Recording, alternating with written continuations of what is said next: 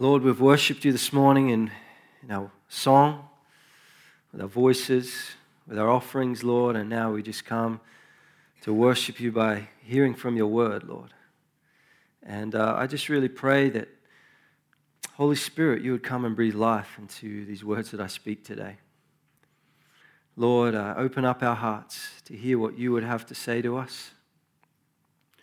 And I just pray that you would change and transform us, Lord, more and more into your likeness, God. May our worship in here have an impact upon the way we live out in our day-to-day lives, I pray. May we not just hear your word and kind of gloss over it, Lord, but I pray that it will be a word that penetrates our hearts today, Lord God. We give you praise and honor and thanks. We worship you, Lord. We love you. In your precious name, Jesus. Amen. Amen. So I came back from leave just a few weeks ago. Had a lovely time off in January, relaxing, resting, all those wonderful things. And I came back to find a particular book on my desk in my office. I think Catherine had put it there as they were cleaning out the library and culling a few books from there. The title of the book was Cricket and Christianity. And I saw that and I thought, now that is an anointed book right there. And then I thought, actually, maybe it's a sign. Maybe it's a sign of what to preach on this morning. Cricket, and no, it's all right. I'll spare you that. I feel like the Lord's put something else on my heart this morning. But I did think there would be some parallels to draw. But we're in Romans chapter 12, and the title of my message today is, How is your worship? How is your worship? And in Romans 12, verse 1, it says, I appeal to you, therefore, brothers, by the mercies of God, to present your bodies as a living sacrifice, holy and acceptable to God, which is your spiritual worship. To present your bodies as a living sacrifice, holy and acceptable to God, which is your spiritual worship. Or some translations say true and proper worship, or acceptable worship. Have you ever stopped to think about what makes your worship true and proper or acceptable? The kind of worship the Father seeks, in John 4, 20 to 23, when Jesus is speaking with the Samaritan woman, he's saying, a time is coming and is now here when the true worshipers will worship the Father in spirit and in truth. These are the kind of worshipers that the Father is seeking. I don't know about you, but I want to be the kind of worshiper that the Father seeks and offer the kind of worship that is pleasing and acceptable to God. And what I want to kind of look at and focus on this morning is moving beyond just what happens here on a Sunday as we sing and gather together, in that it has something to do with the whole of our lives as an offering of worship in response to the wonder of God and the kindness that He has bestowed upon us. And when we're thinking about our worship, how is our worship, our lives of worship, I think there is a trap that's easy to fall into. And that it's probably two-pronged, I guess we could say. It's either, this way, that it's easy to compartmentalize worship, if you like, to what happens here on a Sunday. Our singing and, the praise and worship, that kind of thing. So there's that aspect of this trap that we can fall into, just limiting it to what we do here rather than recognizing our need to live lives that honor Him all the other days of the week as well. Or this other kind of trap we can fall into when we're thinking about worship is that it can be easy to fall into kind of a consumer mentality where we kind of make it a little bit about us and whether worship's kind of meeting our needs. Perhaps you've caught yourself with this kind of attitude or mentality. I know I have in the past, where it's like, what did you think of the worship this morning? The sound, the songs, what did you think of the worship? I think the actual, probably more appropriate question instead of how was the worship is how was your worship? Because it's our heart's response to the Lord. And I want us to guard against both that compartmentalizing it, limiting it to what we do here in church, but also that kind of consumer mentality that can creep in if we're not careful. Because if the superficial things are our primary focus when we're talking or thinking about worship, I want to suggest that we've missed the point. How is your worship as it pertains to your heart attitude before the Lord and your life lived in response to Him?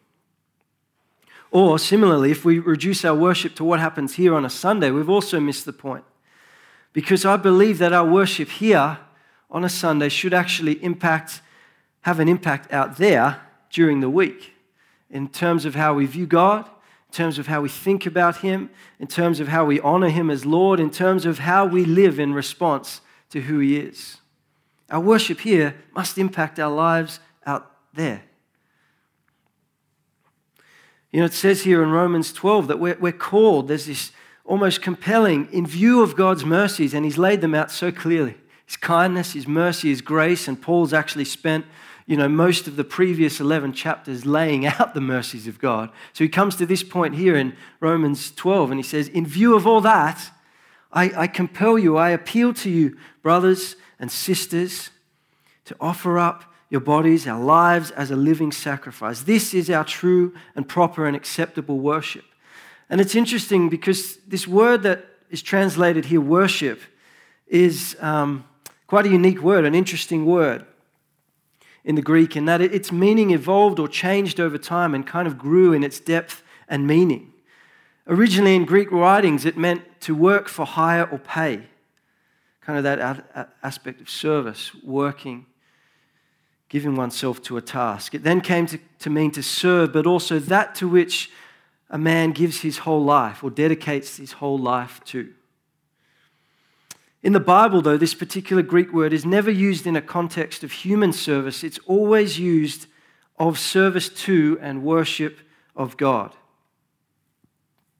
And so as we think about that, I think that's significant for us, because what the Apostle Paul is saying here is that true worship, the really spiritual and acceptable worship, is the offering of one's body and all that one does every day with it to God. And that echoes what it says in Colossians 3:17. It says, whatever you do in word or deed, do everything in the name of the Lord Jesus, giving thanks to God the Father through Him. So whatever, that word means whatever, everything, in word or in deed, do everything in His name for His glory with thankfulness in our hearts. There's implications for us, I believe, in terms of how this looks in our life, how it outworks in our day-to-day lives. Because what the Apostle Paul is saying here basically is that every common deed can be an act of worship unto God. We say, I'm going to church to worship the Lord, and that is wonderful. That is so important. Let's keep doing that together. But we could also say, I'm going to work to worship the Lord. Using the gifts that God has given us, using our hands, our minds, the way that He's made us to work, to concentrate, to outwork that as an offering of worship unto the Lord. We could say, I'm going to school to worship the Lord. I'm going to study at university as an offering of worship to the Lord. I'm going to just be faithful at home, raising the family, whatever it might be, whatever season of life you are in. Every common deed can be an act of worship to the Lord. Should be an act of worship to the Lord. So would you turn with me to Psalm 100, And let's keep in mind this Romans 12 verse.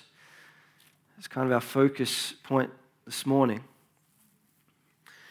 The offering up of our whole lives as a living sacrifice.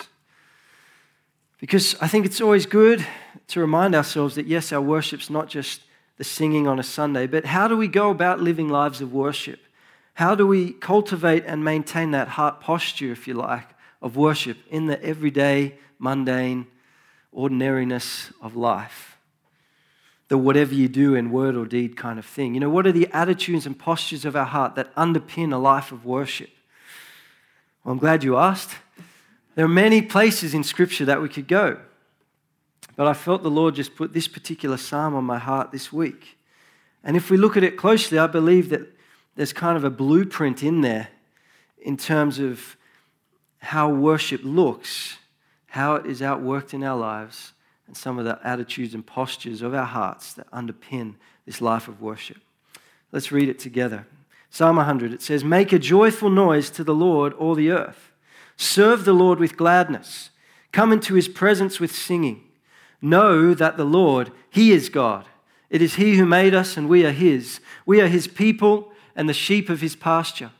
Enter his gates with thanksgiving and his courts with praise. Give thanks to him. Bless his name. For the Lord is good. His steadfast love endures forever, and his faithfulness to all generations." There are just some psalms, aren't there, that you read. They just lift your soul. They lift your spirit, your eyes. You read that and you think, wow, he's good. His steadfast love endures. His faithfulness to all generations. We could leave it there and that would be enough.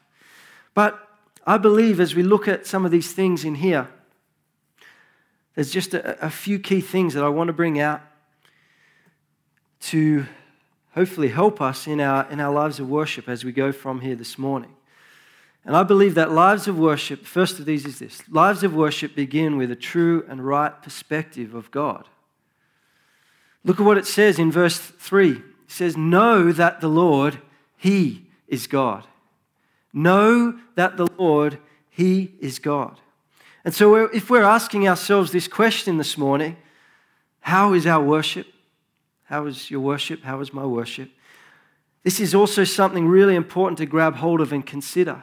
Do we have a right view of God? Does he have his rightful place in our lives? Does this view of God permeate our attitude on a Sunday when we gather here to worship him together? But does it also permeate, our day-to-day lives and impact how we live each and every day? I just feel there is so much in this verse. Know that he is God. As he has his rightful place in our lives, as we know that he is God, that he is Lord, and we allow him to have that rightful place in our lives, I think what happens is that there's this element of submission and reverence that comes into our hearts and lives. When we know that he is God, we're not, for one thing, so we submit underneath who he is. We respond to who he is in reverence and awe and wonder. When we live in that place of submission and reverence before him, the fear of the Lord, if you like, surely that will have an impact upon our day-to-day life and how we live, the choices we make, the things we do. When we're at work, know that the Lord, he is God. We submit to him, we revere him, and that is outworked in our work, in our study, in our home lives. If we play sport, whatever it might be. When things get tough or we lack motivation, remember this truth: the Lord, he is God. As we submit to him, as we live our lives in reference of him, that will impact our everyday offerings of worship. Let's look at this. It says, know that the Lord is God. And then it goes on to say, it's he who made us. We are his. We are his people, the sheep of his pasture. What's the dominant focus coming out in that verse there? It's he, not me. It's he, not me. When that right perspective begins to take hold in our lives, it will have an impact on the way we worship, both here corporately, but in our lives. It's he, not me. Let's take this further. It says, it's he who made us. He's made us, therefore we can trust that he will care for us. He will protect us. He will lead us. He will provide for us. We are his. We're made for relationship. We're made for walking out relationship with him, his own good purpose and pleasure. And then it talks about his people, the sheep of his pasture. All throughout Scripture we read this picture of God being a good shepherd. And if sheep don't submit to the shepherd, if they go off wandering, or there's trouble that comes, isn't there? And in the same way, for us, as we remember that he is God, as he has his rightful place in our lives, we remember we're the sheep of his pasture, as we follow his leading. We too will not fall into danger, and it will also impact upon the way we live our lives. A true and right perspective of God will fuel a life of the everyday, whatever you do, kind of offering of worship. Number 2, our lives of worship have an attitude of thankfulness at the core. In verse 4, we read, "Enter his gates with thanksgiving. Give thanks to him, bless his name. Enter his gates with thanksgiving." You know, we've read this morning out of Romans 12, in view of God's mercies, because of his mercy, his kindness, his grace that he has shown to us, what else can we do but respond with gratitude and offering up our lives as a living sacrifice? Thankfulness is perhaps one of the most underrated, maybe we could say unpopular at times, elements of the Christian life. But I believe it's so vital. In Psalm 50 it says that he who sacrifices thank offerings honors me. And you know, sometimes thankfulness is a sacrifice. Am I alone in that this morning? I don't think I would be. Sometimes it's a sacrifice, isn't it? To say, you know what, Lord, I'm going to give you thanks. When we choose the path of thankfulness, it's an offering of worship that honors the Lord. And it actually shifts something in our own hearts and lives as well. And so if we're going to be a people who live lives of worship and who consider this question this morning, how is your worship? Well, I think as part of that, we must also consider how is your gratitude and how is your thankfulness? Because few things will stifle our growth as Christians as an attitude of grumbling and complaining. And look, I'm preaching to myself this morning as well, and I see this in my own life far too often than I would like anyway. But I think perhaps maybe it's just kind of this tendency or almost like a mankind's default setting. You know when you have like a piece of technology, an iPad, iPhone, and there's a button that you can restore it to default settings or factory settings. Perhaps that would be one of mankind's ones. I don't know, maybe complaining, grumbling. Default setting, that's what it is. Because it's easy to find things to complain about, isn't it? Perhaps there's things even this morning. Perhaps there's things on the way here. Perhaps it's that other motorist that, cut you off on the way here, that annoying work colleague or your spouse, whatever it might be. There's always things, if we look around us, to grumble or complain about. But it takes intentionality, it takes the work of the Holy Spirit to choose the path of thankfulness in our lives. The Apostle Paul writes in 1 Thessalonians 5:18, he says, "Give thanks in all circumstances, for this is God's will for you in Christ Jesus." All circumstances. Really, Paul? Really? That's setting the bar pretty high. And when he wrote that, it wasn't like he was writing that from this kind of picture of a perfect life where he just kind of floated through life, everything was easy. That Instagram photoshopped life. He was writing that from the perspective of having been in prison many times, beaten, suffering for the name of the Lord. And yet he still writes, "Give thanks in all circumstances. For this is God's will for us in Christ Jesus."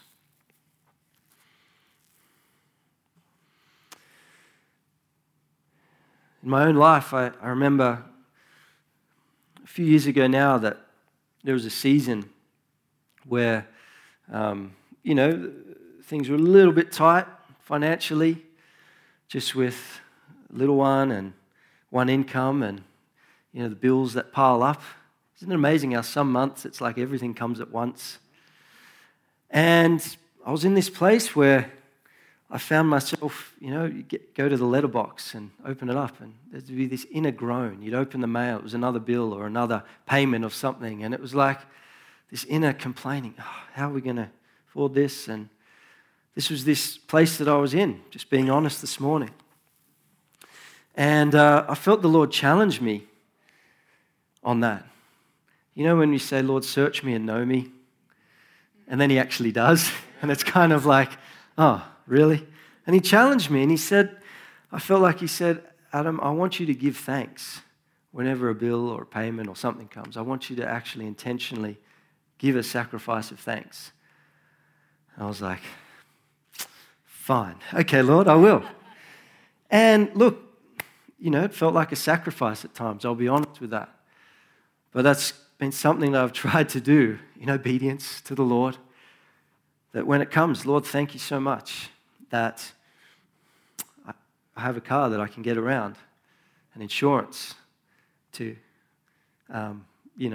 keep me safe if something happens. I thank you, Lord, so much that for this gas bill, this electricity bill. Thank you that there's power in my house. There's gas to keep us warm in the winter. Thank you, Lord, for this rates notice, because it means that we have a house to live in. Thank you, Lord, for whatever it is. And like I said, it's been a sacrifice at times, but it's definitely got easier. And it's definitely shifted something in my own heart and mind and life. And that's what thankfulness does, I believe, in our lives.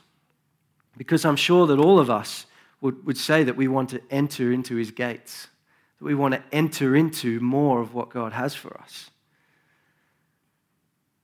I'm sure a few of us would like that this morning, to enter in. That sounds pretty good, doesn't it? But what does it say here? Enter his gates with thanksgiving. Thanksgiving is crucial. Living with a thankful heart is crucial to entering into more of what he has, yes, but to the whole living our lives as a living sacrifice, our spiritual or true and proper act of worship. And I've encouraged the youth group with this. They're probably overhearing this about being thankful, and young adults group. And there are people that come and say, look, asking for advice or tips around I'm just, struggling at the moment, or just with motivation, or just finding work hard, or just want to grow in my faith. What do I do?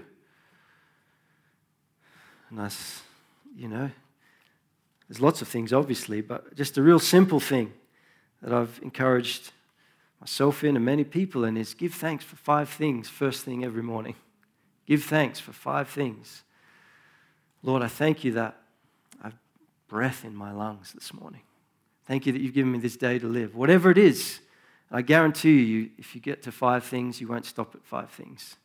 There'll be 15, there'll be 20, there'll be 30.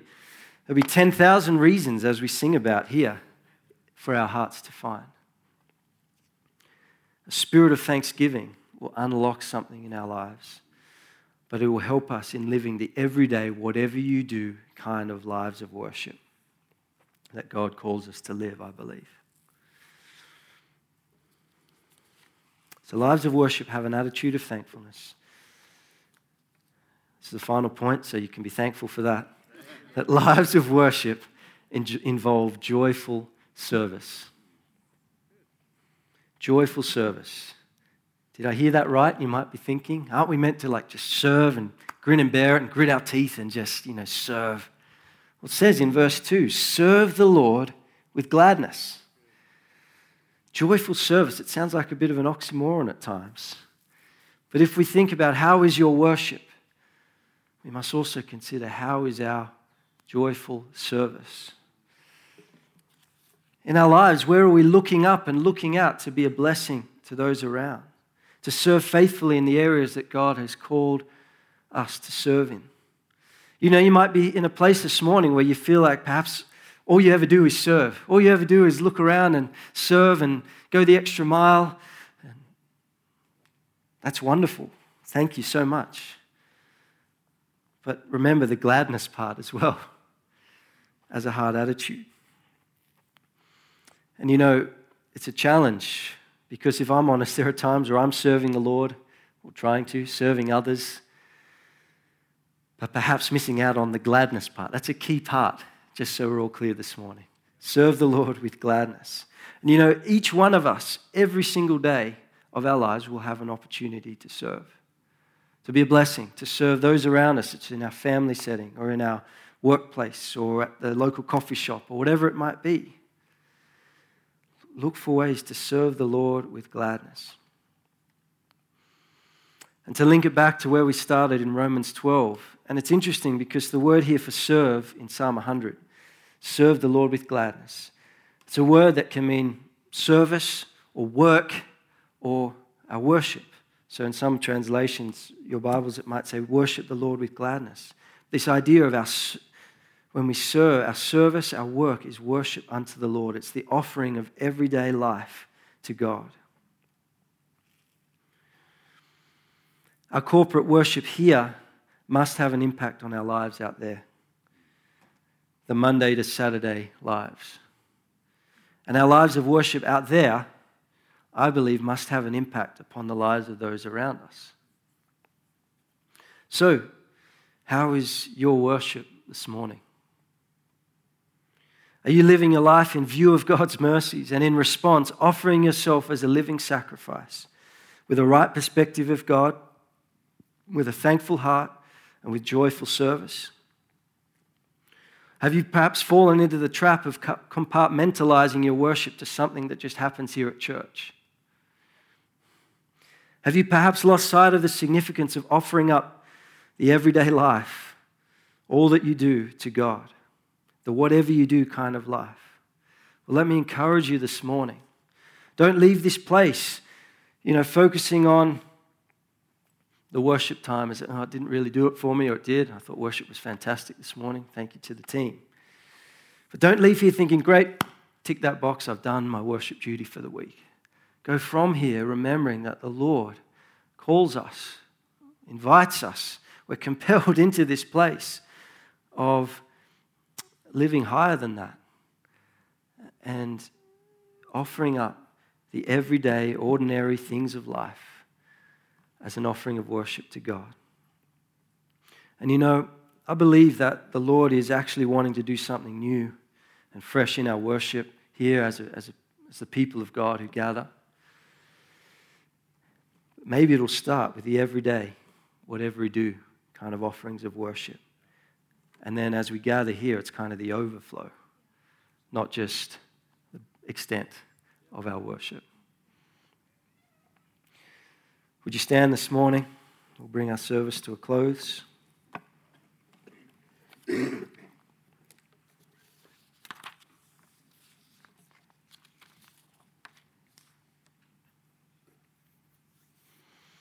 If you'd like prayer for anything in particular, whether it's something related to what I've been sharing this morning, whether it's you need healing, you need breakthrough in some area of your life, please take the opportunity. The service has finished a little bit earlier, I guess, this morning. So take that opportunity to come, receive prayer, do business with God, if that's what you need to do. But Lord, I just want to thank you for this morning. God, it's always so good to gather together as your people in your house. And I'm just thankful, Lord, that your presence has been so evident here this morning. I'm so thankful, Lord, that we've been able to sing out our praise, to magnify your name, Lord God. But I pray that that would not be the extent of our worship, Lord God. That, Lord, it would impact our lives as we go from here today, Lord God. I pray, Lord, that we would be a people, the kind of worshipers that you seek, Lord God. I pray that we would have right perspective of you, Lord, that we would know that you are God, that we would submit to who you are, and that you would have your rightful place in our lives, Lord.